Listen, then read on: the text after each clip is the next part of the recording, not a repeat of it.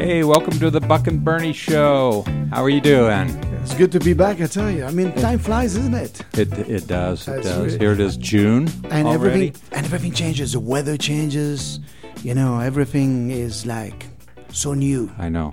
And I've just been through that long, cold, snowy winter, and now it's hot. It's like, so you still have some snow over there or no? Oh, on the well, ground? no, It's not like anymore. It's No, it's green. It's nice and green now. Lots of grass. Man, you were like cold over there. I mean, I would call him and say, I got water under the foundations. Yeah. It's like I got a river behind my house, and I'm like, where did the river come from? Right. But yeah, it's from just, the snow. a lot of So snow. the mountain's still packing some snow up there. It's looking nice. The desert's all greened up, and things are blossoming. Yeah, Lots of wildflowers. It's blossoming so much that we have decided to go a little bit south of Moab. We're going to go to the Dugout Ranch, which is close to Monticello, and we have a really cool, wonderful, amazing guest with us today. Yeah.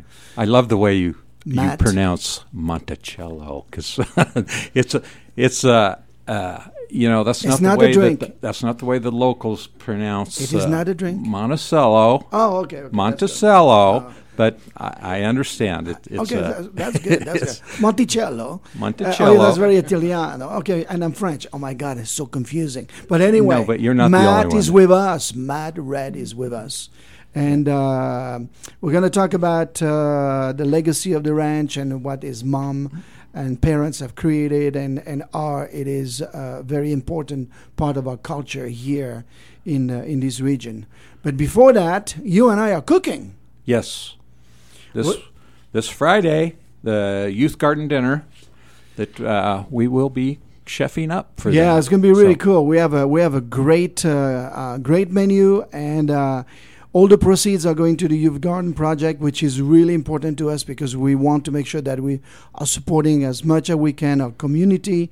So if you want to make reservation, you can call 435-259-2326, or you can buy your ticket directly at youthgardenproject.org, not .com, .org, or I like this one, givebarter.com/in-season celebration.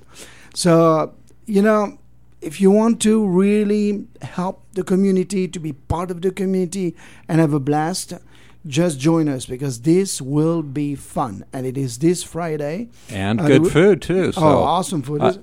Tell them the menu. Tell them the menu. From the garden. Yeah, it's going to be really cool. Yeah. We have a little reception with garden vegetable crudité. There's going to be tons of dips with that. But you have tours of the garden. You'll be able to get some education at the same time. Most likely we'll talk mosquitoes as well. And then, they will be on the menu. No, they're not on the menu, but they're around. And then on the menu, you have sea salt thyme roasted meats and with some goat cheese and local herbs. I mean, everything was from the garden. And then for the entrees, we have organic chickens. Then with a pesto oil, we have some wilted greens, all from the garden. Red quinoa, not from the garden, but they will be with something from the garden in it. And we're going to do a heirloom tomato atch pepper jam, and those are from the garden. And then from the orchard, we have tart cherries and apricot cobbler or something like that. We're kind of working on it. So it's going to be a lot of fun, you guys. So come on in and join us. Buck is going to be cooking. Bernie is going to be playing. I mean, something like that. We're going to be cooking together. It's going to be a lot of fun. Yeah, it will be. So join us. Yes. This Friday. So anyway, let's talk about the show today. Our guest, as you said, Matt Red from Dugout Ranch. Welcome. Thank you. So let's start out with just tell us the history of the ranch and how it's evolved over the years. Okay.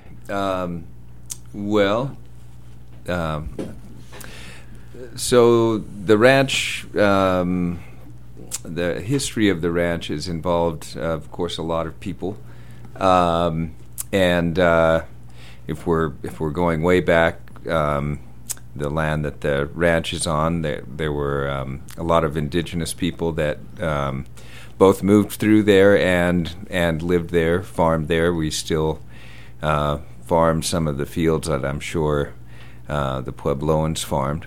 But as far as it being a ranch, there were several people who homesteaded what they called desert claimed at the time, and that started in the late 1800s, or 1875, and there were probably 15 homesteads in Indian Creek, kind of where the ranch headquarters is, which is at the confluence of Indian Creek and North Cottonwood. And up and down North Cottonwood and Indian Creek, there were several homesteads, and they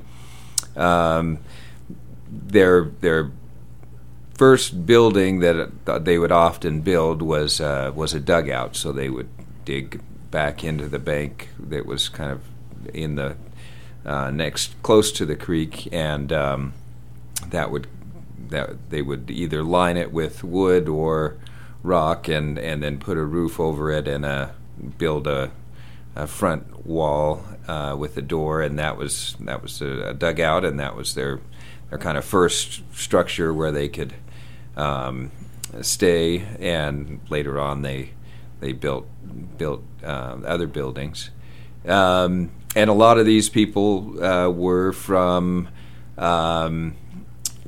They had their family lived in Moab, and they usually had a house in Moab, and they would go out and spend months at a time out in Indian Creek, working on their fields, handling their cattle, and they decided after several years that for them to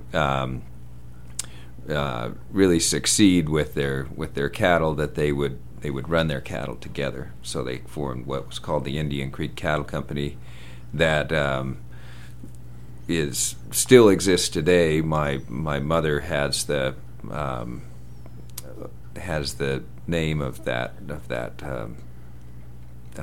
title, but they ran their cattle together and did really well. And in the early 1900s, in the teens, they sold out to Al Scorup, who and his operation, which was the Scorup Somerville Cattle Company, and he was a rancher that had come over from the Salina area as a kid, and ran cattle across the Colorado River at height to find winter range, and the Mormons in Bluff ended up hiring him to catch their wild cattle. They had turned cattle loose out on what's called Elk Ridge, out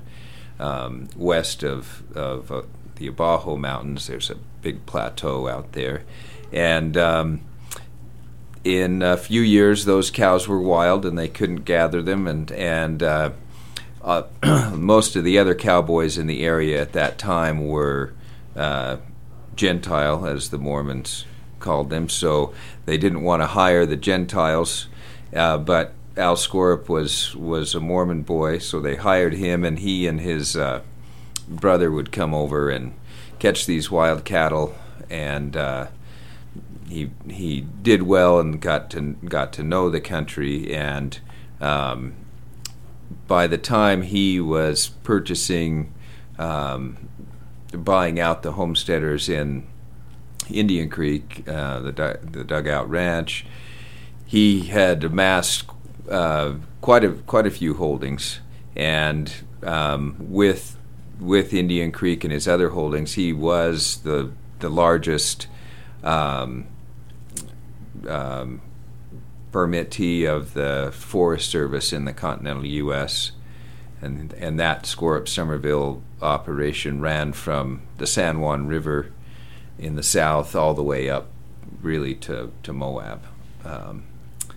Wow, that's a lot of square miles. It was a lot of it was a lot of acreage. They would and they would trail their cattle either up to Thompson or sometimes over to Colorado, over by Telluride, Saw Pit.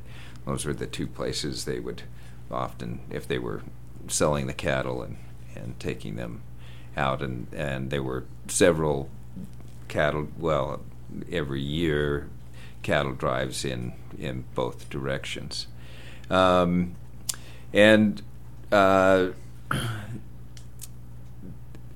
Al, his partner, Somerville, died early, and the way the partnership was set up, that Al assumed all the interest. And when he passed away, his daughters decided to sell the operation, or they were interested in selling the operation. And my grandfather, Charlie Red, who was a rival of Al's, for I'm not sure exactly what reasons. He was a sheep man, my grandfather, before a cow man, so maybe that had something to do with it, or just good old-fashioned rivalry. But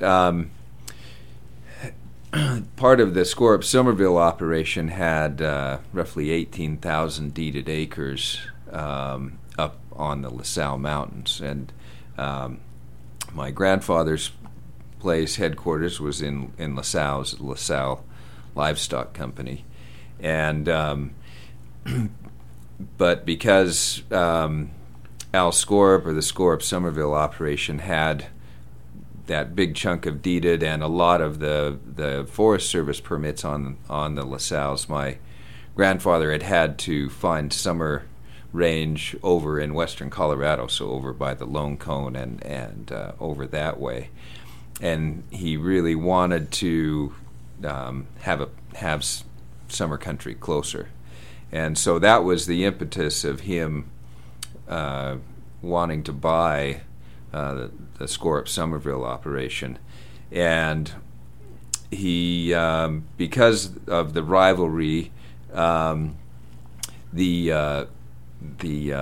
identity of the purchaser, my grandfather, wasn't divulged until after the papers had been signed. Wow. And that was in the early 60s. And once the operation had happened, my grandfather, to pay for the purchase, started dividing off several of the ranches that made up the Skorup-Somerville operation. So there's the TY, which is down by Lake Powell. There's a Spring Creek operation, which is just on the north side of the Abajos and runs up towards Monticello. There were several other. There was a Paradox operation. Of course, the deeded land up in the LaSalles and the Dugout. And my father was sent down to the Dugout to manage it for several years until they could find a buyer. And after about a year, my dad was smitten, shall we say, and wanted the Dugout, and that was also near the time that he started dating my mother, Heidi. And so together they made the pitch to my grandfather and the family that's what they wanted to take the ranch, and instead of having it sold, and they convinced enough of the family and my grandfather that they got the note on the Dugout. And So they ran the dugout for many years, kind of brought it into a little more modern era of ranching with different improvements with irrigation and cattle and grazing management, and then as happens, they decided they were going to have different lives, and part of that process, we decided that the ranch we were going to have to figure something else out with the ranch. So we knew we didn't want to develop it and didn't want to sell it, but we were fortunate to find a partner in the Nature Conservancy. This was a little over 25 years ago, and the Nature Conservancy purchased the ranch, and we knew that it wouldn't be divided and wouldn't be developed, and would be conserved, and we all our family felt the uniqueness of that ranch, and felt very strongly about our responsibility to make sure that that part of the landscape retained the integrity of that natural beauty. So this is a working ranch. It is a working ranch. And how big is the ranch? How many acres do you have in that ranch? It's so the deeded acres are a little over 5,000 acres, and then we run on about 350,000 federal acres. So BLM, Forest Service, and there's some state land. So it's a large area. Yeah, it's beautiful. I've been there a few times visiting, and we did a couple of events over there. It's really magical. I mean, it's really incredible. What I didn't know is that it was really a working ranch with a lot of cattle. So how many heads of cattle do you have? And you're the one who is running it with a couple of people, I do believe, a couple of cowboys. So can you tell us a bit more about it? That's right.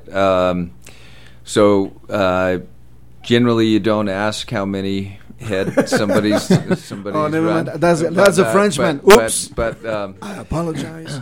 How many hoops? It's enough to keep us busy for sure. Yeah. So sorry. So we have myself, another cowboy, Cody, and a farmer, Kedrick. And my wife and my mom Heidi are there, and depending on the time of year, we'll have other people come in and help us. And I manage the ranch, and there's also a research center there, and my wife and I help manage that, and I go back and forth between.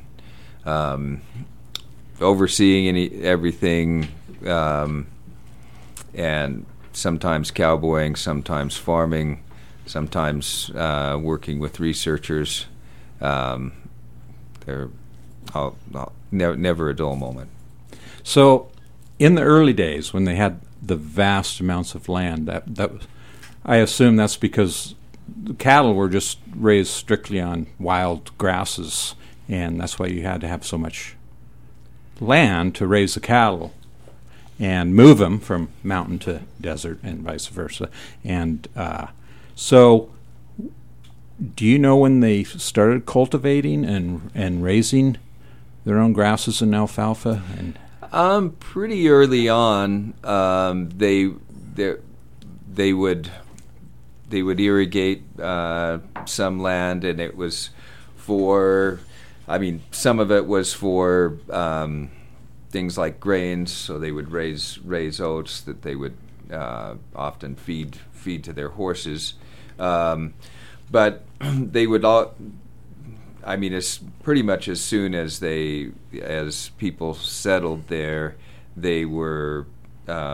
It may not have been alfalfa, but they were irrigating some land and raising some forage that they would often keep to feed out in the winter.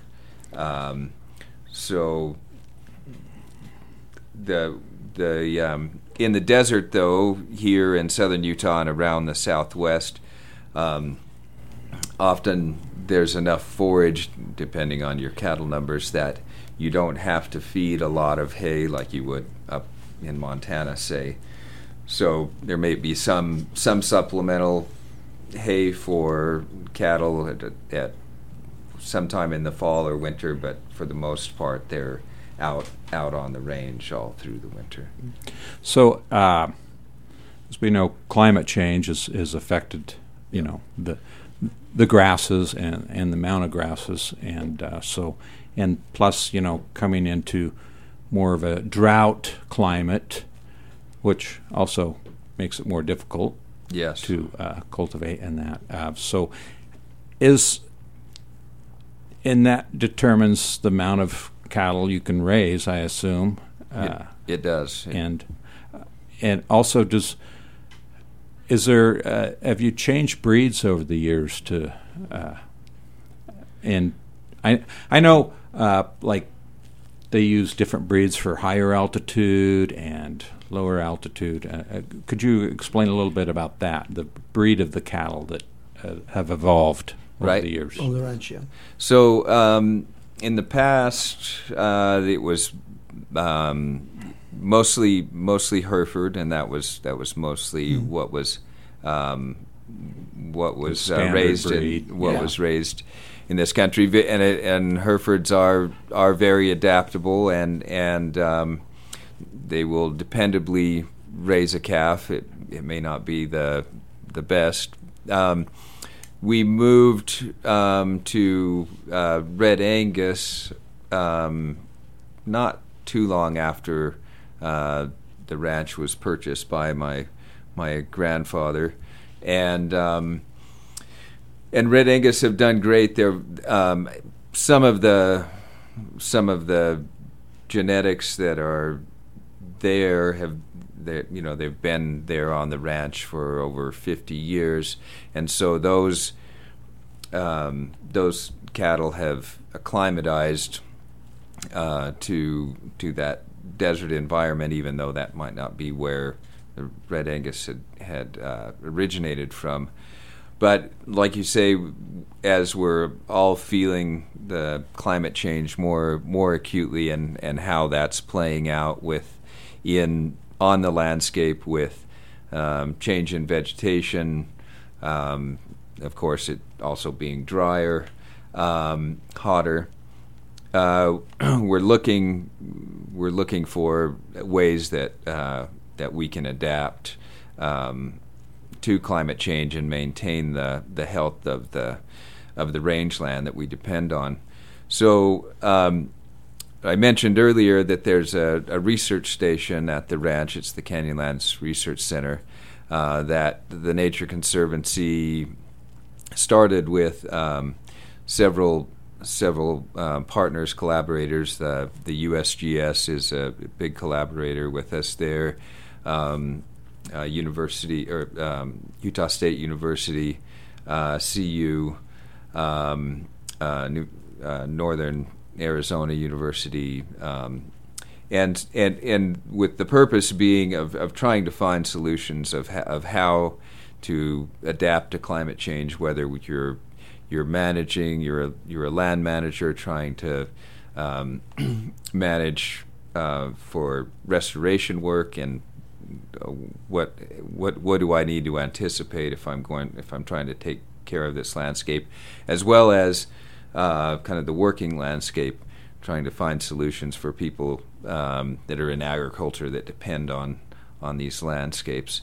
And so part of that we did some work and are doing a project with Jornada, which is a USDA research station ranch. It's in southern New Mexico. It was an old Spanish land grant, and they use it to research different cattle breeds, as well as how rangeland's changing with climate change. And they, about 25 years ago, they brought up some cattle from the Copper Canyon in northern Mexico. And these cattle were cattle that the Spanish had brought over, of course, and they had been brought up to the Copper Canyon 250 years ago or a little more, and had been isolated there. And in being isolated there, the traits that they had that are favorable to what people are looking for now, especially in the Southwest. They weren't crossbred with other animals, and also the terrain and environment of the Copper Canyon strengthened those traits.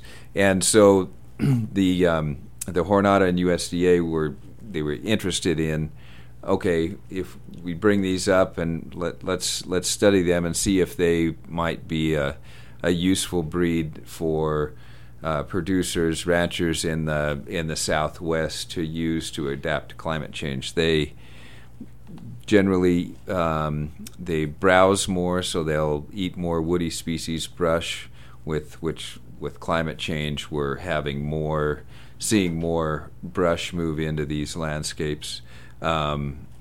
They'll travel further to water. They handle heat better than some of the European breeds, and then also their beef is very lean, and you can finish them on rangeland. It appears easier than you can a European breed. And so the Jornada Research Station and New Mexico State University have been studying these. They're called the Raramuri Criollo. Raramuri is Tarahumara for that a name that they call themselves and their cattle, which is light on the land. And the researchers there found that these traits are playing out, and it looks like this will be a good breed for producers to try and adapt to climate change. But what they hadn't done, so this was proving true in the Chihuahuan Desert, but they wanted to see if that proved true, say, on the Colorado Plateau or out in the northern Great Plains, or other places around the West. And so about 6 years ago, we took some of these cattle, as well as a ranch in South Dakota took some, and another ranch out in California, down east of San Diego, took some. And we, working with researchers at the Jornada and at our research center, have been documenting how these animals are using the landscape here on the ranch, and how that differs from the Red Angus, the kind of conventional European breed that we have there. And they so far, the information we've gathered, data we've gathered, they're performing as they did on the Jornada, and so we have another couple of years with this research project, but it's looking like indeed these Raramuri Criollo will be a breed that ranchers could use to adapt to climate change, and maintain the health of the rangelands that they depend on. It's really amazing. It's fascinating to me because my uncles were farmers in Brittany. And what we had the Charolais and we had Normand, and I know quite well those cattle. But when you are in a different terrain and with the challenges that we have with the change of climate, you really have to adapt. And I think that's what the future is. So today we are with Matt Red from the Dugout Ranch in Monticello. I'm going to get it one of these days. And it is really fascinating because you look at the history, you look at where you are today, and where the farm is going, and the research center, and the Nature Conservancy. I mean, there's so many moving parts. But we're going to talk about a subject that you and I talked about. I was really fascinated because I don't know much about that culture, which is a cowboy culture, which is moving cattle from the summer season to the winter season, which is the grazing. And we also want to know about food, about what you cook up there and how it is. So, ladies and gentlemen, we are on the Buck and Bernie show. If you have any question, please call this number, and you should call 435-259-5968. We are with Matt Red, who is running the Dugout Ranch. And Matt, take us on that journey from winter to summer, or summer to winter, and you driving those cattle up there. All right. Well, it's a beautiful cycle. So our winter range, we're down in the lower country, and we break our herd up into 3 different herds in the winter. So we have one herd that's in Indian Creek, and then another herd in Beef Basin, and then another herd out on Dark Canyon Plateau. And during the winter, we will move the cattle in those herds to different parts of the range, and depending on what the forage is like and if we're lucky enough to get snow. And some of those ranges, it's desert country, it's dry country, and the only water available on some of that range comes in the form of snow. So if we get a big snowstorm, we'll be out and moving those cattle out to those areas, and then as the snow leaves, the cattle work their way back to where there's more dependable water. And some of those ranges, like Beef Basin, we have to ride in there with pack horses during the winter. You can't really drive in there, so we'll leave and go into the basin. It takes about a day to get there, and we'll spend 3 or 4 days, 5 days moving cattle around, checking things, and then going to the next range, moving cattle. And then in the spring, the cattle usually are calving in February and March. And in late March, April, we'll gather up the cattle and brand the calves, which involves branding, of course, and then giving some vaccinations. By law, we have to vaccinate the calves, and then, of course, castrating the bull calves. And then around this time of year, usually mid-June, early to mid-June, we start to drift the cattle up towards our summer country. So the Indian Creek herd will follow generally North Cottonwood Canyon, and it takes around a week. Slowly we get up to the high country. Same with the basin herd. And then once we make it up to the high country, we've usually worked out with the Forest Service our grazing rotation. So depending on where where we're supposed to start, we'll move the cattle to that area. We call them pastures, but they're really quite lot larger than what a pasture would be, 5,000, 6,000 acres. And we'll move them there, make sure they're what we call settled, so that they're not ranging around, and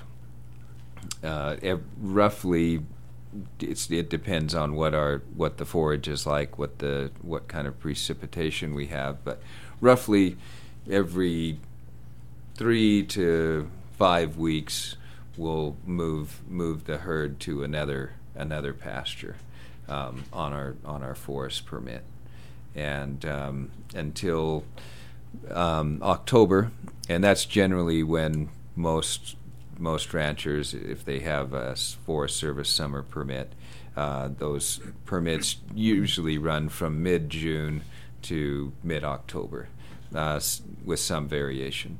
So by mid-October, we've gathered the herd and moved them back down into lower country to the ranch headquarters. And at that time, we wean the calves that they generally weigh between 550 pounds to 650 pounds. And then we've generally contracted those calves, which means we've sold them beforehand at an agreed price. Trucks come, take the calves. We work the cows. They get a kind of an annual checkup, and we make sure they're pregnant, which that pays the bills. And then the cows are divided back into their winter range herds, and we start moving those herds back out to those ranges. It's a lot of work. When you listen to that journey, I mean, it's really, really involved. I think that, we in this, I mean, especially big cities, we just go to the store, you buy a steak. You really have to look at what's beyond this, and it's a great example of what farming is all about, and to do it in a way that is really sustainable as well. Now, what do you eat up there? We're going to talk about food. Shall we talk about food a little bit now? Well, we should be. We're not going to eat the beef. But what do you prepare? What is your favorite dish that you do over there when you're camping? Well, there's definitely a fair amount of hamburger and steaks sometimes. My favorite is when we have a good wet year, and I can there's some things that grow that we can eat. So lamb's quarter, I don't know if it's kind of a weed really, but if you are able to harvest it when it's young, if you blanch it with just a little hot water and put some butter, and if you have lemon, squeeze that over, and with either lamb or beef, it's just the best green that you can have. That sounds good. Wild greens, nice. Yeah. When I was a kid, what we would have is we would harvest the wild baby dandelions, and you make a little salad with dandelions as well. And then we would have, when some of the mustard greens will go up in the flour, we clip the flowers, and we use this almost as a spice. And I mean, it was really pretty cool to do that as well. Well, you mentioned castration earlier. Do you partake in what they call Rocky Mountain oysters? Rocky Mountain calf fries. Yeah, we do. It's a very rich food. So it's best if I like it if it's cold out, and often early in the spring it will be cold out, and it's very fatty. So Yes. But we get into some springs and it's hot, and in those cases, the dogs are really happy that day. Yeah. It's best to have hot nuts in the cold, right. right? Yeah. So, yeah. So you were talking about. I mean, I have driven around the area where the ranch is, and the thing that surprised me, you don't really see any sheep. Like, I mean, it's because, for me, when I look at the landscape, almost lends itself to maybe sheep farming. So is it any reason? Why is you don't really see it that much? Or maybe I have not seen it.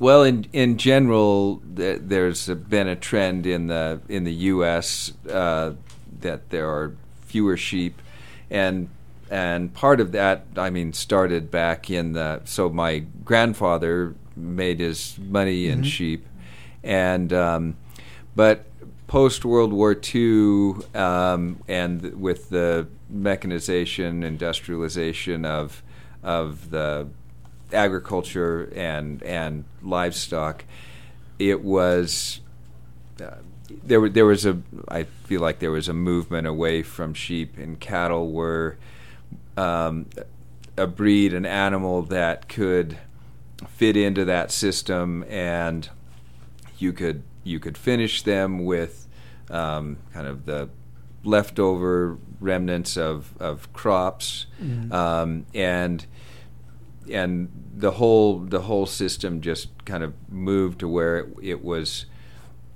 easier.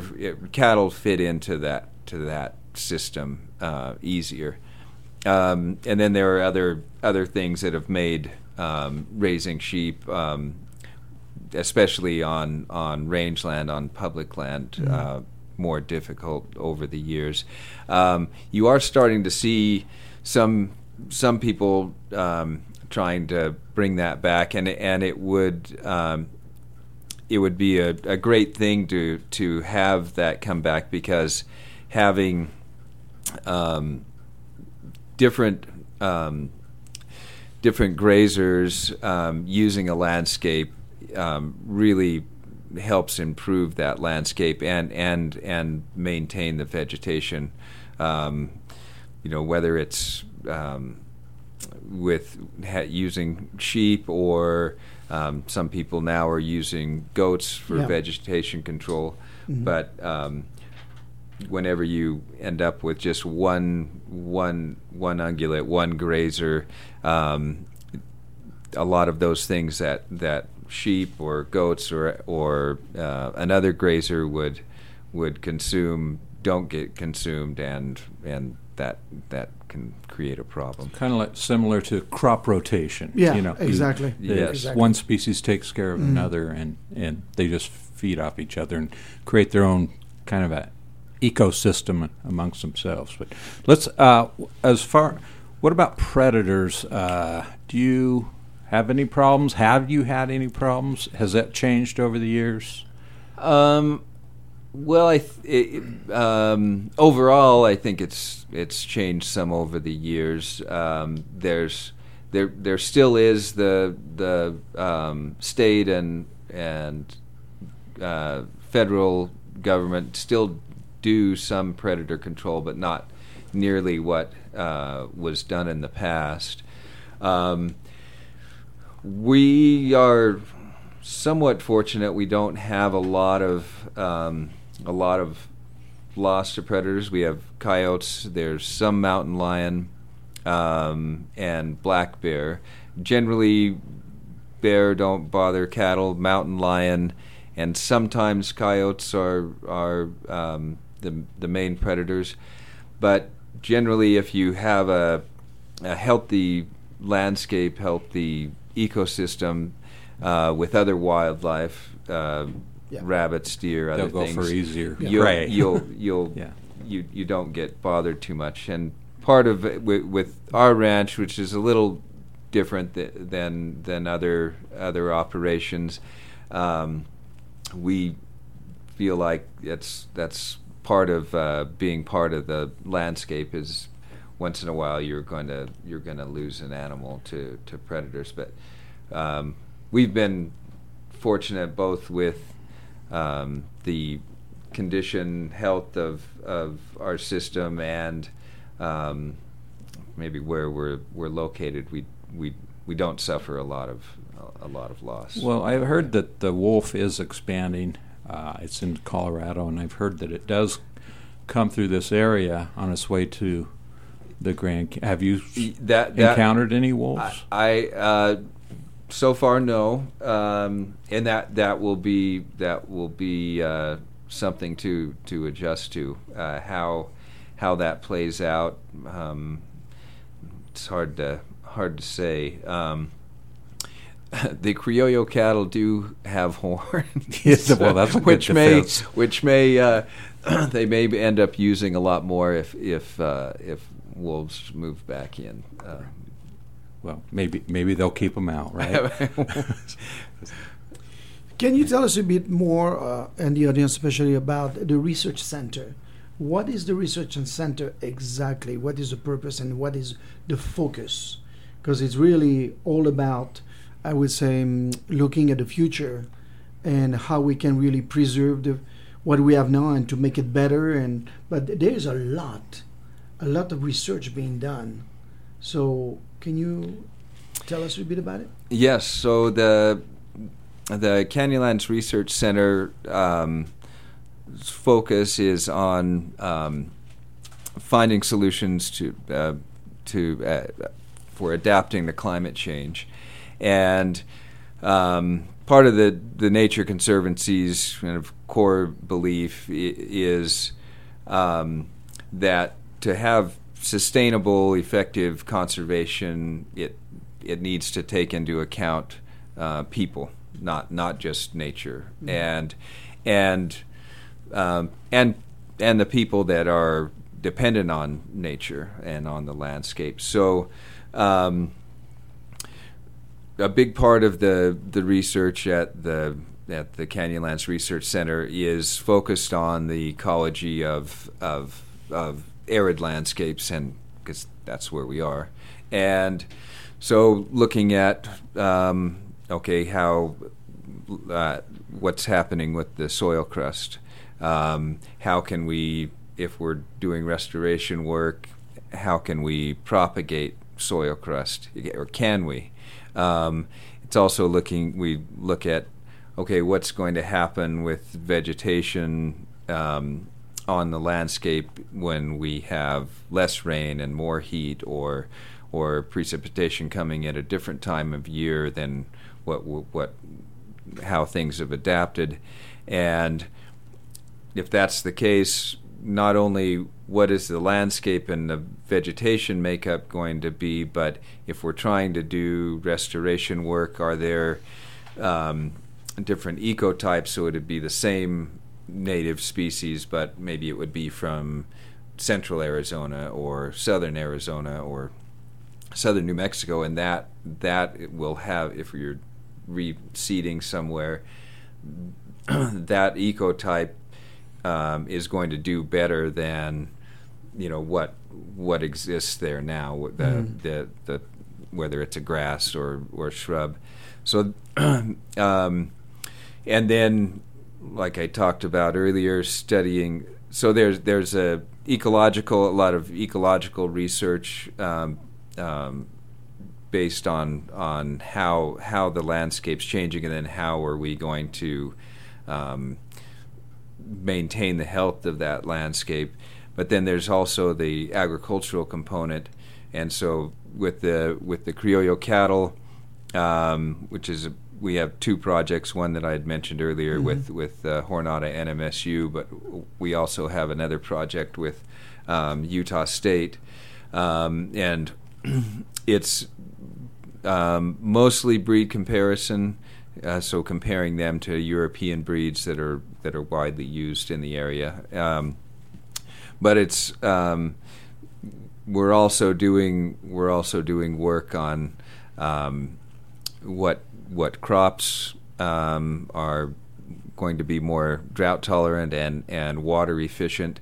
As everybody's heard, we're in a pickle with the Colorado River, and every drop of water has to count. So trying to find crops that are going to be more efficient and still provide what farmer and ranchers need, but are going to be more efficient with water. So that's another focus that we're looking at.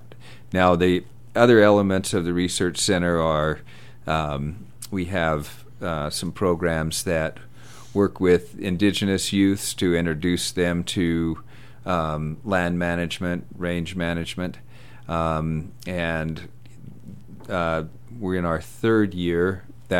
It's a summer program, and we have several students that apply, and they get a stipend, and they spend 8 weeks. Part of it at the research center, the ranch. Part of it at Utah State campuses in Blanding and Moab, and we also have, my wife started an artist in residence program where we have an artist come they aren't at the ranch for a full year, but over the course of the year they come several times, and they work with a researcher has a research project at the research center, and they do a collaborative work that the art is inspired by the research. And actually we got word a few weeks ago that our first artist in residence, Jorge Rojas, and he's working with a local Sasha Reed. They're going to have an exhibit in the Museum of Fine Art, Utah Museum of Fine Art in Salt Lake, as well as in the Natural History Museum of Utah in Salt Lake. So that's really exciting. Awesome. So, speaking of the science, it's amazing, the science that goes into, especially nowadays, you need more and more science into it. And I know Dr. Temple Grandin was in the area recently and paid a visit to the ranch. Tell me what she was doing and how she was exposed to what you're doing. Well, I think she was here. She was here as part of the Moab Museum's month of kind of focusing on agriculture and the importance of agriculture in the history of Moab. And we were fortunate enough that she had some time, and she came down to the ranch, and we kind of just shot the shit. We talked about her research and things that she's done to help the livestock industry. We talked about our work with the cattle and the Criollo, and some of the researchers were there. The researcher that's working with us from Utah State on the Criollo talked about some of her work. We have some restoration work on sagebrush with another researcher, and Temple gave these grad students and undergrads kind of a pep talk of publish your work. If you want to change anything, you don't just write your thesis paper, because that just sits there. You've got to publish, and talked a lot about her effort to change the industry and to really look out for both the welfare of ranchers and the welfare of animals. We just had a great time, and we took a little tour out, looked at the Criollo, and it was really special to visit with someone that's had that much great influence. Yeah, she's pretty special and very knowledgeable and interesting. So the Criollo, let's go back to that a little bit. So you've actually tasted it, right? Yep, I had the pleasure of cooking it.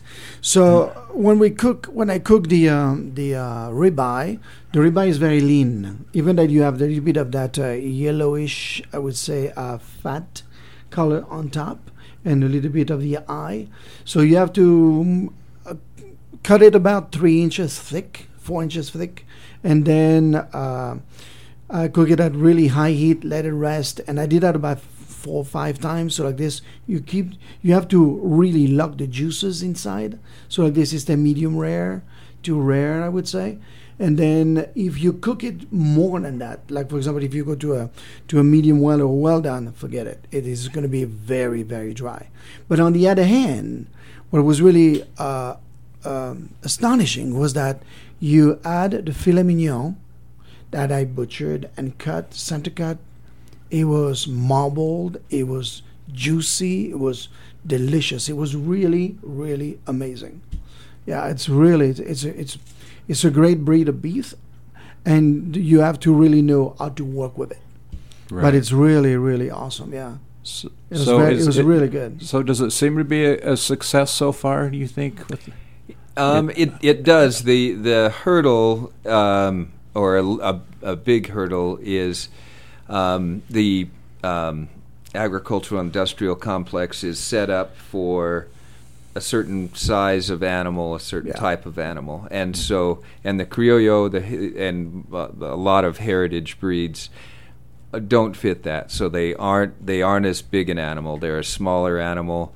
Often they're leaner animals. So that is a hurdle. There's a lot of interest from consumers in knowing the origin of their food, knowing the narrative behind their food, and so there's pressure on the industry, and I see that changing. But in the immediate, that is a hurdle. So a person can raise these and sell them, but you are often getting a lower price than what, say, an Angus cow would bring. But that's a matter of marketing, really. But take it to the big chefs and say, "Hey, look what I can do with this." But it's not only the marketing; it's really understanding the flavor profile of the beef as well, and how the beef has been the cattle has been really raised. I mean, it's grass fed. And grass-fed will be always leaner. And people. And that's it also, because I remember back in the day when I still had the steakhouse, and you would run I might run a grass-fed steak, and you have the people that know it and love it, but then you have the people that are used to the sweetness of the corn-fed beef, and just they're not used to it, and they don't understand it, and it's to them but it's a matter of educating people, really. So if you want more information, go to the Dugout Ranch website. I mean, it's on the Canyonlands Research Center. Exactly. And you have also the Nature Conservancy. And if you want to make a difference, and you can donate to the Conservancy, which is really a great way to continue to be part of your community. Okay. So thank you so much for the amazing journey, because I think that like me, for example, I do not know the history, and when you go back 100 years and to see what your family has done, it's really remarkable, and we thank you. I think that we can say that on behalf of all the Moabites, we thank you for everything that your family is doing for future generation. It's nice today that you guys have evolved and are looking towards the future. Yeah, it's really awesome. Which is the way to go, Oh, thank you. For generations to come. Yeah, and you bet. Speaking of supporting the community, mention once again this. Oh, yeah, the Youth Garden project. We're doing a little dinner on Friday night, so please join us. If you want to make reservation, 435-259-2326. And you can also buy ticket at youthgardenproject.org or givebutter.com/in-season celebration. We'll be cooking some really fun dishes using pretty much everything from the garden except the chicken. Yeah. Well, anyway, thanks again. Thank you. Matt. All right. Matt, You guys. thank you so much. This was great. Thank It you was for great being with us. listening to the subject, and it'll be nice to see how things evolve and for the future.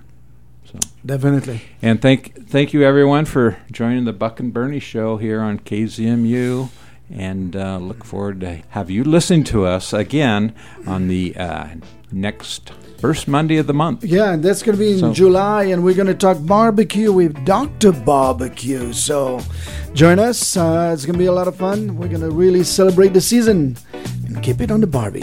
Thank you so much for joining us. Have a wonderful day. Chef's Adventures with Buck and Bernie airs on the first Monday of every month at 4 p.m. Head to kzmu.org for archives and recipes.